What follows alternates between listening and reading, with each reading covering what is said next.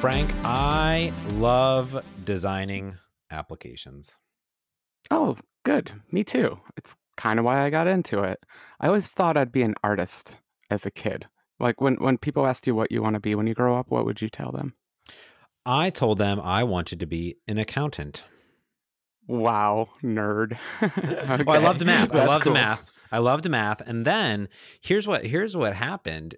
Also in school, I don't know if your school did it, but maybe I was in fourth or fifth or sixth grade, but they did this sort of, here's all the things that you can be. Like when you grow up, you can be these things. And also here's how much money, like it ranks. Then I don't Yeah. think they put a dollar amount, but they did put like, here's how it ranks. And there was like nurses and doctors, and there was an accountant. And I was like, I love math. I love accountant. And then I took a bunch of math classes and I said, I love math. Definitely don't want to do this forever. And then I took a computer class and that changed my scope forever. But I never wanted to be a designer because my sister got all of the design and art skills in my entire family, just like she was the only one that got the braces.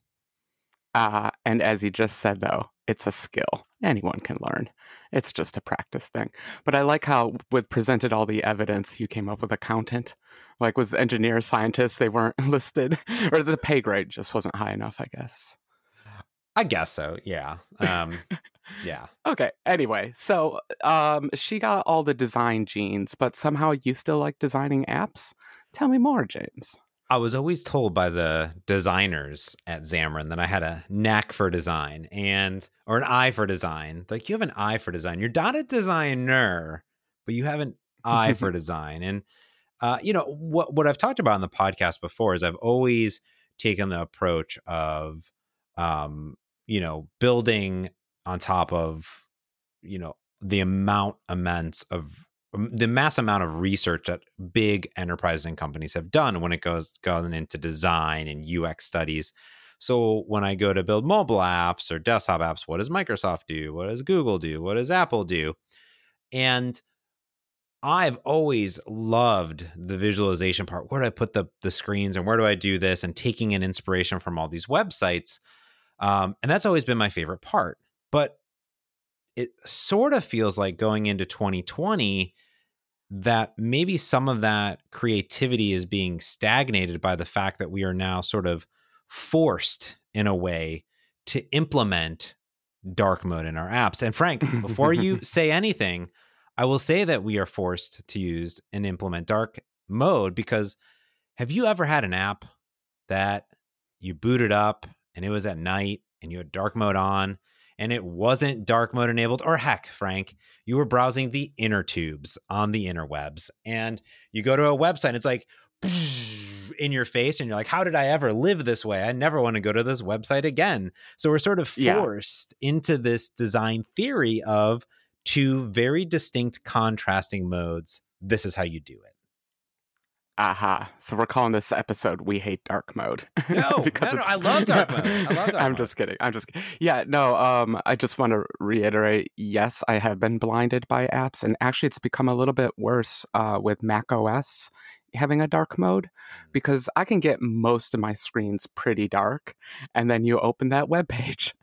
And oh my God, it's just like the whole room lights up because of this one single web page. So yeah, it's frustrating. Either we should probably just put a PSA in real quick. If you are a web designer, there are CSS selectors, media selectors you can use to find out if you're in dark mode or not. Please, for the love of God, use them. Please tell your manager you absolutely need to implement this today, just for Frank. It's important to Frank. Thank you. PSA over. So, okay, and now I'm going to be contrarian. You don't have to do dark mode and light mode, baby. You can just do dark mode. Don't do only light mode. That would be terrible. But you can totally just do dark mode. My app Mocast is pretty much dark mode only. And it's not because I actually played around with it in the beginning. I had light modes and dark modes of it. But I decided in the end that I wanted to devote all my attention and my brain power to just one instead of splitting it and each one getting 50% of my love and attention. That's a really great point. And is that, yeah, I guess you're not forced to do multiple modes. Although I do have to ponder when you implemented dark mode in this app, did you go about doing it in a way that you could have multiple themes, or were you just hard coding values into your app for everything? I ended up hard coding values into the app because what I found was that theming abstraction is hard. Yeah. Coming up with a dark mode and a light mode, and you necessarily have to go through an abstraction layer then. You can't just say black text. You have to say uh, text for this color background. That's what you have to say. And it's hard. It's a lot of work. And I decided the benefit wasn't there. The app looked gorgeous in dark mode. I thought there were no readability issues or anything like that. And so I decided to just stop wasting so much engineering effort. It felt like such over engineering, James, where you could just plug a color value into the stupid color value property, and that's fast and efficient. And so I decided that's what I had to do. Got it. That makes sense. And I think I used to allow the system, there's kind of two ways to approach this theming, which is allow the system to do everything for you, which means you can't set a color on anything and you take the system defaults for anything. So background colors, text colors, all these things, or just go this route. And I've always been a fan of letting the system do everything, but I don't think you can really do that anymore, because even today you need to set system colors that are reactive to light and dark mode. So you might as well have control over that light and theme mode, so you have more flair or the ability to put in style. Because in Mocast, even though you implemented it in a dark theme, I would still say that there's personality to the application. And that's one thing that I think has been sort of hindered, at least from my perspective, that I would love that it wasn't hindered, right? And that's Yeah. what I'm interested about in this design system now. Well, let's go back to what you were saying about the system defaults. So if we create an iOS app from scratch, and as you said, don't change the color of anything, it'll look fine on both. Mm-hmm. Life will be good. Um, but that's not actually how Apple tells you to design apps in their human interface guidelines. Since iOS 7, they have said these controls that you see here are not your app. They are just content around the content of your app. And it's a different way of thinking about it. Your app's design becomes minimalistic, the flat design as we call it, in order to make the content of the app pop out. Now, this can mean different things. If the content of your app is, say, Photos app, that makes perfect sense. The photos do the coloring of the app. And if you're doing, let's say, a circuit app, the main content is the circuit, so you don't have to worry about the auxiliary controls. They keep saying, make the content shine through and minimize your UI around it. And they gave us wonderful controls to do that. Vibrancy and blur. Vibrancy isn't just overlaying a darker window on top of some content. It actually pulls and saturates that content to pop it, to bring it out under dark mode and light mode. It can handle both. So when you say, like, take the system defaults can look a little boring or plain, in some ways they're intended to, because you're supposed to make other parts of your app pop out. Heavily design the content parts, not the buttons and the labels, I guess is what I'm saying. Yeah, and that's sort of sometimes my struggle when I go into app design, is that I don't have beautiful images and artwork, and I'm not, Vox, and I'm not the New York Times, where I have these very picturesque, when you look at a carousel view, you're flipping through even the store, these beautiful cards that you're swiping through in the app store or whatever. It's like, yeah, I don't have art. I don't have an artist working for me building this stuff. I have James, and I'm going to flip through a few little generic cards or whatever. And how do I fill that in? That's sort of the struggle I mostly have to make that pop. But I think you're right that let the content shine, the content to draw that eye, like you're saying, to it, and make sure that that's the important part of the application. The background color and the background things are not important. In the stretches application, what's the important thing? It's the stretches themselves, which, well, the containers are not super important, but having a nice animation showing someone how to do it, or having the timer pop and being easy Mm-hmm. to read and understandable is what's important on that page. Yeah, also you can implement the feature I wanted where you get all your friends drunk and take pictures of them. So I mean, that can be your content. Like that could completely style your app. The photography could be the theme. If it's white background photography, your app is a light mode. If it's black background photography, your app is in a dark mode. There's so many fun things you can do here. Uh, I'm just realizing how I don't spend enough time doing any of this. Yeah, I well, think about it a lot, but don't do it. so how do you in 2020, because you've started new applications, how have you gone about this, or are you just slapping stuff together? No, I went the full nuclear option, James. I Mm. said, you are absolutely right. I cannot figure out, well, in the case of iCircuit, I can't figure out a way to make this content pop anymore, how to make it look the way I want so that the UI, the app disappears and it's just content based. So I started writing a new version of it that is 100% color and content based, because that is how I'm going to define the theme of my app in that area, not in the button background color or any of that stuff. Of course, I'm forced to do some of that stuff, but I try to minimize it. I set the theme kind of my own. I guess there's different levels of apps. So let's think like in Spacey. Spacey was a dark mode. It's a game, really. So you set the theme of the game by the game itself, the art content of the game. Mocast, it was a real question of like, how do I make audio content pop, James? Well, thankfully, all podcasts have at least podcast artwork. And normally you would like show an icon view, and that just seems so boring. Like, I didn't want to write like yet another iOS table view with an icon in the left hand side. And so what I did was I took that image, I stretched it out to God knows what size. I blurred the heck out of it, added gradients to it, and added a parallax filter on top of the table view so that it's constantly shifting and glimmering. So you just find whatever content you have and desperately just turn it visual somehow. Turn that stupid thing visual. Like if I didn't do that, I might take a spectrogram of the audio and I'll turn that visual. That'd give you some visual indicators. Mm. Yeah, sort of. Yeah, taking what is there and trying to think outside of the box, and what are those other aspects that draw your eye towards it.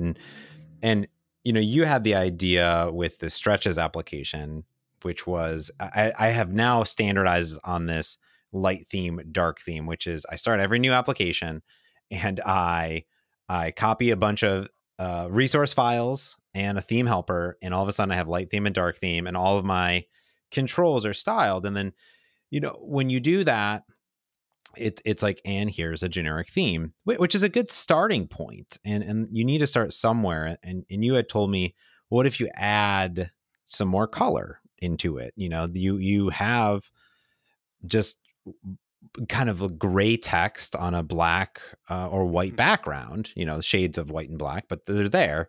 And you're like, you have stretches. So it needs this collaboration. So like, you're like, what else can you do here? Are there varying levels of difficulty? Are there different lengths of time? Like how are these spread out? So just like you did with the podcast or the audio, I said, well, yeah, you start simple, and you start with these stretches, and they become more difficult, and they're actually categorized. There's 3 different types of stretches and categories inside that.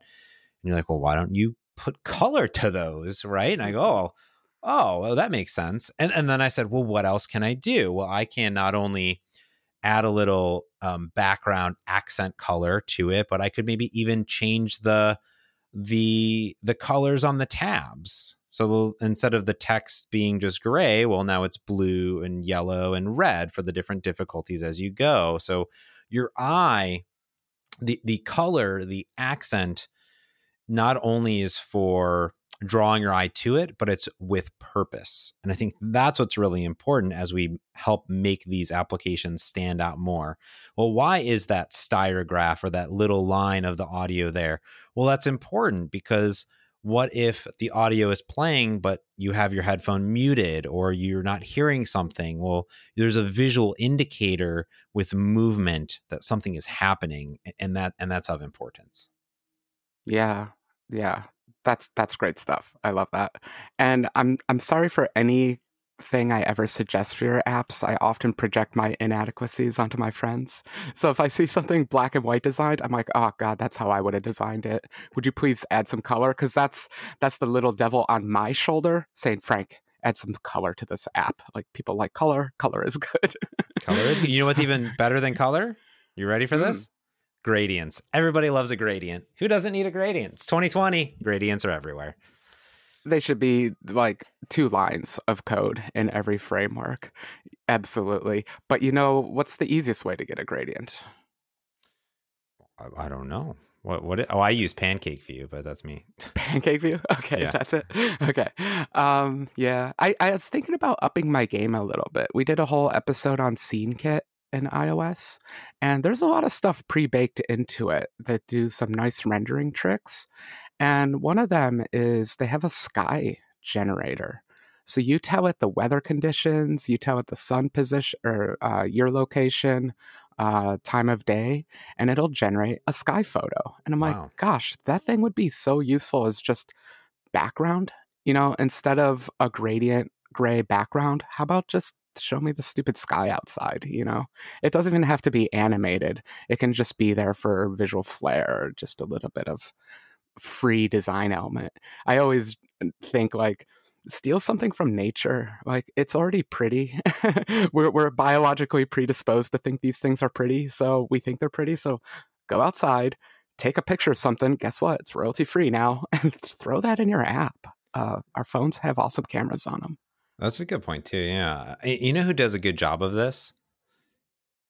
I'm all of photography. No, of adding small little helpers that are visually of importance. And you're going to be like, "Wow, James, this is stupid because it's been there forever." But your weather application on your iPhone, Yeah, you absolutely. you open it up, and there's all of these rows of all the cities that you have, and immediately there are subtle animations or backgrounds of is it sunny, is it dark, is it raining, is it snowy, and it has important information. There could just be an icon, but there's something about that visual indicator, right? We talk about this motion and this movement, this visual indicator that's there that is quite important. Like in the timer countdown that I have, well, I could just have a big number counting down, but I have a circular sphere that is filling up so someone can easily see am I 50%, am I 100% or whatever across the road. So that movement, that aspect of it becomes quite important. Yeah, yeah. Actually, we've been talking about color long enough. I want to do another PSA. This is a lesson I learned over a long time. Um, you can use color, absolutely use color. I've been talking about color this whole time. But when you start using it for information purposes, we as programmers tend to do something stupid and start using color for identification. We were talking about this with those resistor values the other day, where I was saying how there's a color code on the resistors, and then I'm however many years old and I still can't read it. Um, Color for identification is a bad idea. Number one, people can't remember it. Number two, people who are colorblind can't see it. So Mm. that's pointless. Color has a great role, though. Color's role is separation. How do you separate some content from some other content? Because usually, even if you're a little bit hue blind, you won't be brightness blind. You can tell a dark color versus a light color. You can tell a barrier between two colors. Use color for separation. Don't ever, ever use it for identification, or at least don't rely on it for identification. If you have status text that isn't text, it's just a a rectangle, and it turns red when it's bad and green when it's good. That's terrible. Yeah. Don't do that. Put the word good and bad next to it. Absolutely keep doing it, but don't use color for identification. Okay, PSA over. I like that. And in fact, I have a comment on that. But Frank, let's first take a quick break so I can gather my thoughts as I do this sponsor break. And thank our good friends over at Syncfusion. Listen, you know Syncfusion. You love Syncfusion. Hopefully, you're using Syncfusion to build beautiful applications with stunning design with all their beautiful controls, no matter what type of application you're building, whether it's a web application with Blazor, ASP.NET, Angular, React, Vue, or just jQuery, or beautiful mobile applications for Xamarin, or UWP, or desktop apps for WPF or WinForms. They have every single thing that you possibly need, from beautiful charts, graphs, spinners, countdown clocks, pop-ups, time dialogues, data visualization, importing, exporting of Word, Excel, PDFs, and more. They have absolutely everything that you need to build your great next application. Head over to syncfusion.com/mergeconflict to learn more about all the great things that they have for Xamarin and how you can start a free trial, or if you qualify for their free community edition, and give that a look. Get started today by going to syncfusion.com/mergeconflict. And thanks to SyncFusion for sponsoring this week's pod. Thank you, SyncFusion. I thought you were going to bring them up when we were talking about the gradients, James. Oh, nope. I'm just going to go, I go straight at it because, you get gradients everywhere. Gradients for days. Okay, so on that specifically, that is a great point about it. I have people in my family that are colorblind, and there are some great resources on the internet from all the companies on building and designing for inclusivity, and definitely color and contrast are part of that too. And I think you're right about the wording. So in the stretches, there are the color indicator cues, but they don't impact or have they have purpose, but they're not essential for doing anything. They're more of a visual indicator, but there is a word on the screen too. So the word on the screen for each of the exercises tell you the category. So flexion or extension or stretch, basically, whatever the generic ones are for laying down. But there's 3 different categories, and that category isn't hidden. It's in words on the page. So even if you were colorblind and were looking at the app, or maybe you were visually impaired, you could use TalkBack and you would still get that information as you were swiping through. Yeah. I like to think of this as designing for the real world. When I worked at GM, we would get cars that were basically off of the not the showroom floor, but like the designers. The designers sculpted this car out of clay, built it from lasers, have this one gorgeous thing. It's gone on all the press road trips. The magazines have published beautiful photos of it. And then it gets handed to us lowly engineers. And we have to make it what's called legally safe. And it's the worst. You basically have to butcher this design that these very talented people came up with in order to make this thing actually work in the real world, unfortunately be cost effective, and, not kill anyone, et cetera, et cetera. And so I'm learned that at a young age. Your intentions might be great, but it's you've got to face the real world. And in this case, it means adding a label to your app. It'd be wonderful if you could get away with not just the color there, but put that label on. Anyway, again, people don't know what colors mean. They know red is different from green. They know that much, but they don't know what red means, what green means. So that label is good for everyone, I think, in this case. That's a good point. There is, even for a lot of organizations, there's the additional security checks and also just usability checks that go through the application. So part of that design process, while you may want to make the most beautiful design in the entire world, that doesn't mean that it's going to be accessible or it's going to be make impact either for your user. So that's something to take a look at when you're building your app. Yeah. I don't know how we got onto the accessibility kick, so I'm going to veer us a tiny bit more toward the we hate dark mode kick again. Okay. I don't know why do you hate dark mode, Frank? What did dark mode do to you? I read into your words in the beginning. I'll stop reading into your words.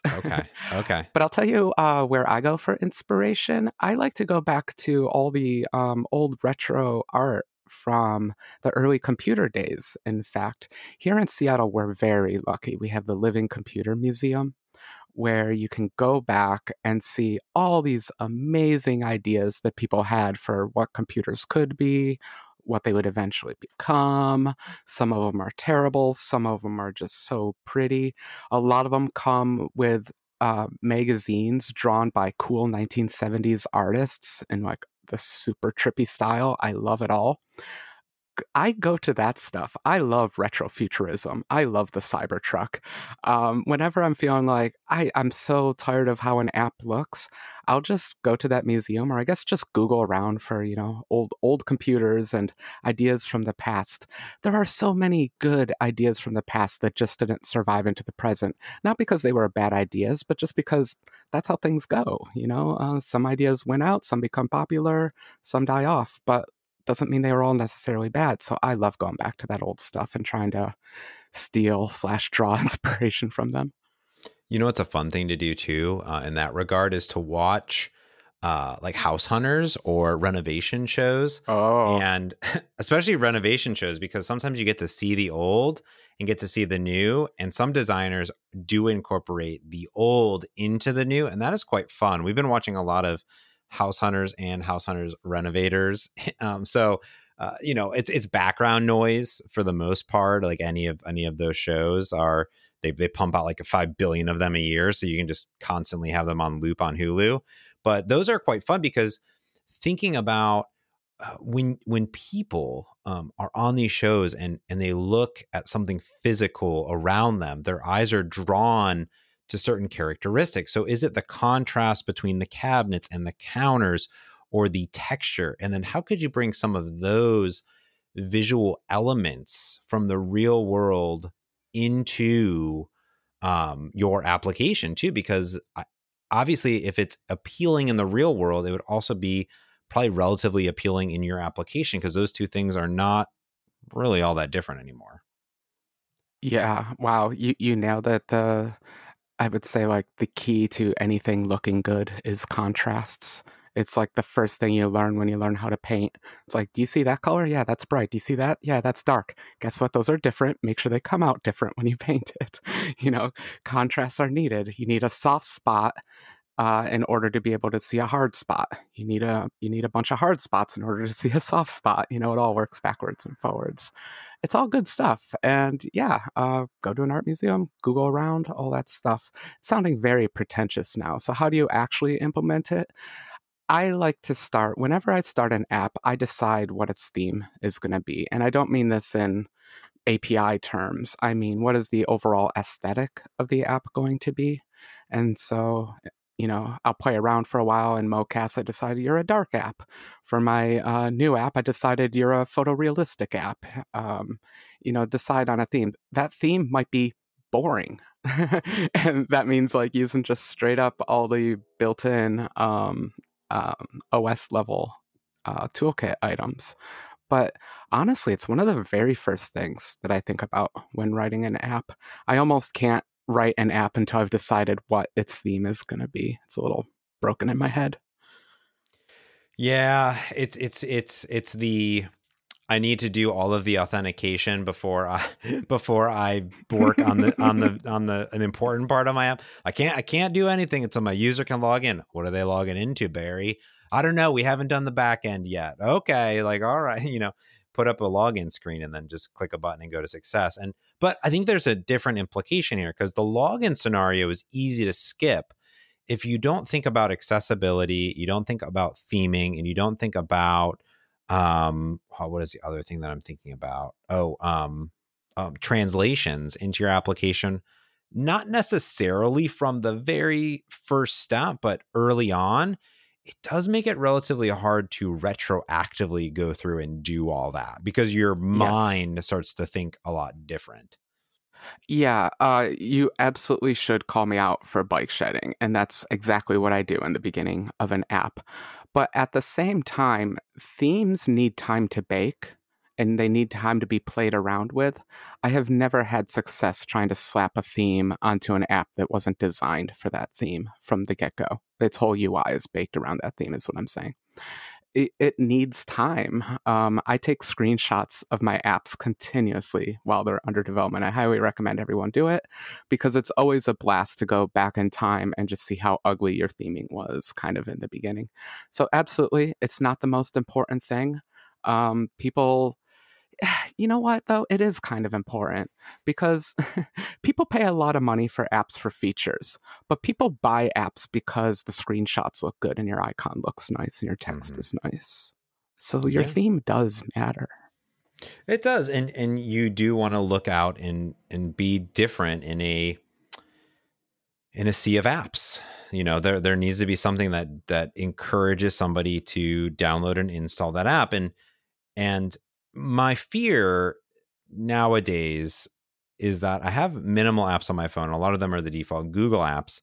So when I open messages or I open Keep or I open settings or phone or contacts, there's not really flair there at all. But that has me jaded because those are system apps, kind of like a note-taking app and messages and this. And I was like, okay, well, there's not really theming or style here. So that was sort of my, like, when we first tried to record this podcast, I was like really negative. I was like, "Rah, everything is terrible." But that's not necessarily the case. The case is just I need to look above and a little bit beyond those sort of stock applications and what can distinguish and make an app really beautiful, right? If it's the color pickers, or if it's the indicators that are lighting up, or specific theming to the application that can really, like you said earlier, make my eye drawn to it. And that's a good way. Like in my Hue application, there's nice little cards and little icons, but there's beautiful, little pickers for the colors and the indicators, and you can assign different things that makes your eye sort of pop towards it. Yeah. Yep. It's so easy to get jaded about this stuff, especially when you're doing cross-platform, because it's like you're trying to make it look good everywhere. You're like, should I make it look native-y or should I just go with my own design? You can get very frustrated and all that. I have one more place where I go to when I'm getting frustrated, and this is going to sound a little bit weird, but I go download a bunch of chat apps, not from American companies. In particular, Asian chat apps are amazingly designed. They're almost like video games in a chat app. And whenever I need some kind of inspiration or just need to break my head out of a design box that I'm stuck in, I go and try a bunch of crazily designed apps. And in this case, I've picked my genre that I prefer to go to. I go toward the chat apps and I sign up for a million social networks. I can't ever read the text. I have no idea where the emails are going. But there's a real animation culture, at least in Japan. And so you get some beautifully animated and designed apps. I personally don't think I'll ever be able to achieve these levels. Even if you don't like the aesthetic, like it's definitely a certain aesthetic, but that aesthetic and its the nuts and bolts of it, the way they're doing animation, the way they do transitions, that would apply to any aesthetic. So don't get caught up in just the colors they use or anything like that. But just the thinking outside the box, devoting a lot of time and attention to movement things and color. It's fun to see new ideas. And that's where I go to for new ideas. Got it. Yeah, I like that idea too. Is sometimes, like I said, in my little bubble of apps, everything starts to feel the same because, well, I have the same 40 apps on my phone and I use them over and over and over again. So of course they feel the same. So yeah, break out of that comfort zone a little bit and explore some different genres of applications that maybe you may not use every single day, or maybe competitors to what you are using to sort of break that mold. Oh, one more. Sorry. Kids apps. I download tons of kids apps because my theory is if they can figure out a UI to make it work for kids, then hopefully my users will be able to use it too. So I don't think there's anything.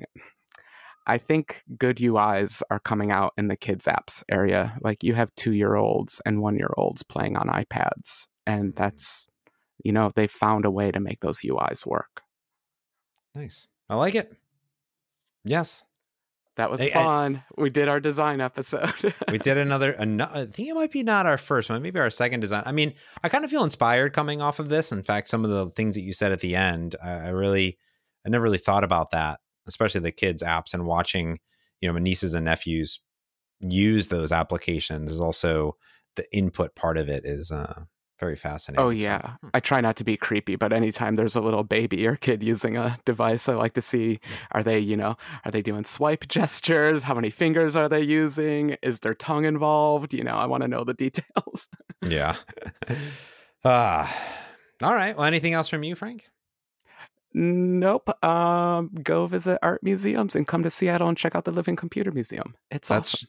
That's true. Yeah. And congratulations to friend of the show, Ken Jennings, for winning. Oh my God. GOAT. He's the GOAT. He is. What was it? What's the greatest of all time? Yeah. Let's go with that. I don't like the acronym GOAT because I always forget what it stands for.